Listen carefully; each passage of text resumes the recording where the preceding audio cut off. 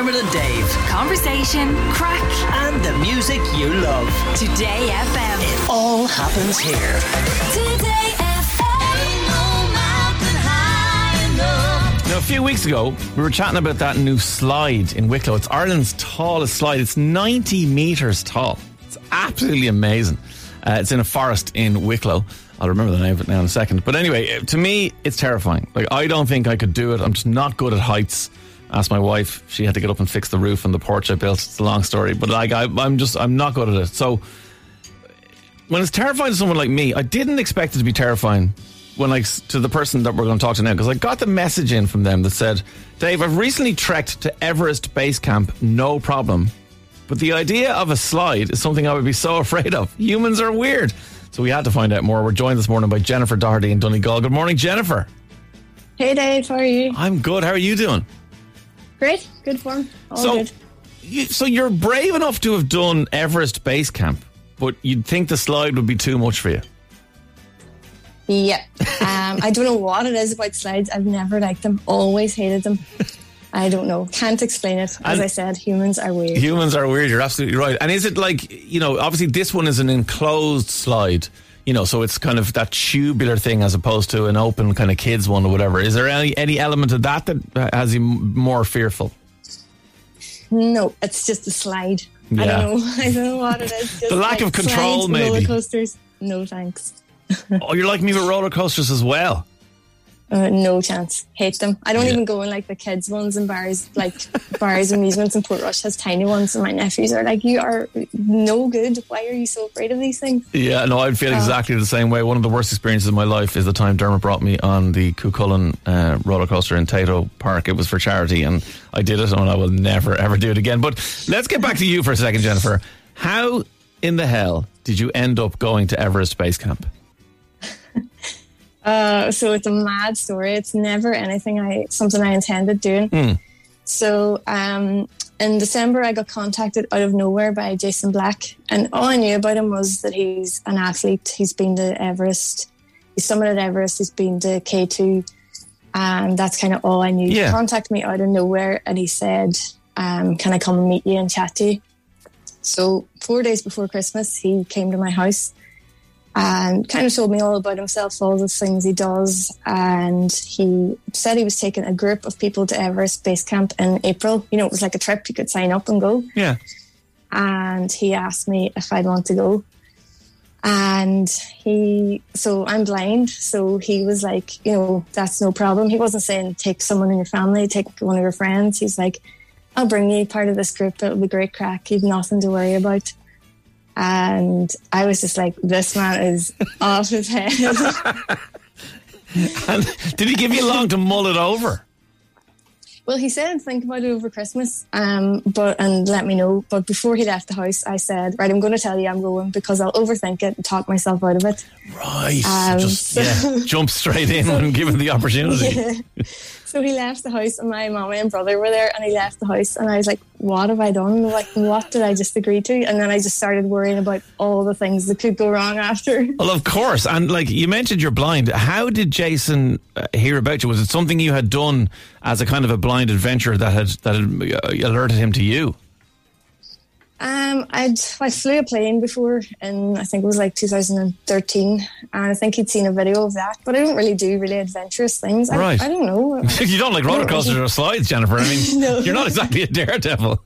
I don't know. He kind of just heard about me, and he just, he would say that he just, as for him, he can go, he's someone without a disability. It's kind of easier for him to do things like this, and he just thought it would be great to give someone the chance that. Yeah. It mightn't be so straightforward. So, presumably you didn't, I presume you did overthink it, but you didn't talk yourself out of it. You ended up going. So, when did you end up? Was it April you went? Yeah, so we went at the end of April, a group of 10 of us from Donegal. We went to Kathmandu for a few days, which was, that was scarier than base camp because really? It's like their motorbikes sound like they're going to run you over every second, and it's got like when you're crossing the road, it has those big drains like in between the footpath and the road, and it's just so noisy and busy, and that was just terrifying. So I was like, right, I've survived that. I've done that. I can do base camp, no problem. Okay, so what, I mean, like, people hear base camp and they think, oh, base camp, that must be right down at the bottom where you just kind of start off. But it's not. I mean, this is a long trek and an uphill, obviously, trek to base camp. Yeah, so we trekked for 12 days. I think it was something like 220 meters altogether, or kilometers, sorry. 12 days. It's not all uphill. It's like uphill, downhill, every surface you can imagine. I think there was no flat ground when we left the airport until we got back again. It was just absolutely insane. If I knew what it was before I did it, like, I think not being able to see was an advantage because of ahead of me. Well, look, obviously there are practical questions about that. I mean, you know, you would think that you need to know where your footing is and all that kind of stuff. And I suppose, I'm lucky enough to be friends with Mark Pollock, who is obviously a blind adventure athlete. Yeah. And he was able to run, for example, the Gobi Desert Marathon, but he was tethered to another runner who would talk him through the terrain. But did you need somebody beside you? I mean, was it a case that, like, Jason was going to be there all the way to tell you what to do, or were you just kind of following the people who were around you? Well, so when I'm walking with somebody, I hold on to their elbow, so I'm just like half a step behind them, so I can feel when they move first, if they go up a step or down a step. Okay. Jason decided that what he said before we left, which is really kind of always stuck with me. He said he was taking me. I was going to Everest as a human being first and a blind person second. So he didn't want the fact that I was blind to be any big deal. Brilliant. So I didn't walk with him all the time. I kind of took turns walking with everybody. We had 3 Sherpas with us, and they didn't even know I was blind until we got to the airport. Really? So wow. Yeah, he didn't think to tell them. Well, isn't that brilliant, though, that that's the attitude that he took, and therefore the attitude that you could bring to it as well, that you just were doing it, as you said, doing it as a human? Yeah, and the whole group were like that. I mean, most of them hadn't walked as a blind person. They hadn't met me really until March. Even Jason hadn't. So it was all new to everyone else. And I was really conscious of, I'd have, like, I'm independent here at home, but I have to depend on people for so many things. Like, I couldn't walk anywhere on my own. I couldn't get my own food. Yeah. We stayed in tea houses every night, and I'd have to be brought around, like, even brought to the bathroom. Like, some of the bathrooms were holes in the ground, so we'd go in and I'd be like, is it a normal toilet or a hole in the ground?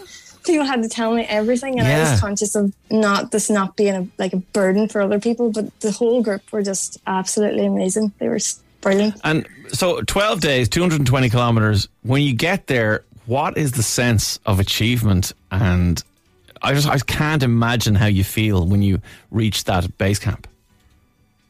You feel exhausted. Yeah, well, I suppose I can imagine that.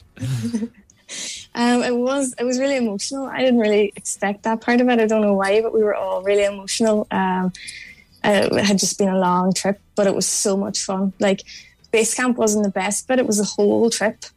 So we went lower down. Usually people go into Lukla. So we came in lower down, which meant we had 4 days before we got to Lukla to acclimatise. Oh, so that meant the altitude sickness wasn't as strong. Yeah. Okay, good which idea, was great. yeah. We were all in great form. We got to go through local villages. We visited a local school. We met all the local people and the children. And so it was the whole experience of, like, walking to base camp was, it isn't like base camp is the best bit. If you know what I mean? It's great to get there, but the whole thing every day was so much fun. And what's it like when you come home then and you've achieved that thing and you have to, go back to the normal life of, making toast and do whatever else you do normally? Yeah, making your own food and going back to work. I work for myself. I have a transcription business, and it was so hard. I was like, how am I going to go and sit in front of this computer? Yeah. But you're just like, it was... The response from people when we got home was amazing. I wasn't expecting all that. I thought I'd just go home and go back to work and, be a bit sad. But I mean, every single day, even still, people ask me about it, and the people in Buncrana have been, so excited you can't do this type of thing on your own. I mean, who do you have to thank? Who was around you and who was supporting you to do this? Well, I was really lucky because I got funding for the trek from the Donegal Centre for Independent Living. So I have a PA from there. They provide a personal assistance service. So I have Michelle and Deborah sometimes. And they would help me just with, daily stuff. But they have this opportunity fund. And the idea is to give people a chance to do things that they've never done before. Now, this example is a bit extreme, obviously. Sure, yeah. I don't think this was in their plan when they set up the opportunity fund, and then they met Jason and that's kind of what he does. So they had the funding already for this before I even knew about it. So I didn't even have to think about a massive part of it, which was amazing. And then Jason's an ambassador for the Great Outdoors. So he took me to Dublin and they got me loads of gear and clothes. And like, I just sat there. It was like Christmas. I just sat there and they filled the trolley of stuff. Wow. And they were just so encouraging and brilliant. And so all this happened before I went. And then like my family and friends have been amazing. You know, nobody said, they all said you're a bit crazy, but they never said, oh, you can't do it or you shouldn't do it or it's too dangerous or, you know. That's the real support you need, isn't it? The belief in you. Oh, yeah. I mean, that's where it starts. Like, if you don't have people that believe in you, then you're not going to do anything. You know, people say, oh, you're great, you did this, you're blind. It's because you have the support of people that you can do these things, you know. Well, Jennifer, we could talk to you all day. Honestly, you're an inspiration. The fact that you've managed to do that is just absolutely phenomenal. As you said, as a human, forget everything else. That's just an amazing achievement. Congratulations. I hope to come back down to earth, literally and figuratively, isn't too stressful for you. And let's not go to the slide in Avondale together. I think we should definitely avoid that. No chance. You have to come back to Letterkenny. Me and my guide dog were in the audience when you were in on Greenan. On Greenan. Oh my God, I remember you and your guide dog. To come back. Yeah, we'll definitely come back, Jennifer. I do remember you. That was brilliant. Oh, what a small world. Amazing. We'll definitely do that. If we go back on tour, we'll definitely be in on Greenan. What an amazing theatre. Jennifer Doherty in Donegal, thanks so much for joining us. Congratulations. Thanks, Dave. See you. Talk to you later. Bye. Bye-bye. Thank you. Bye. Dermot and Dave. Weekdays from 9 a.m. Today FM.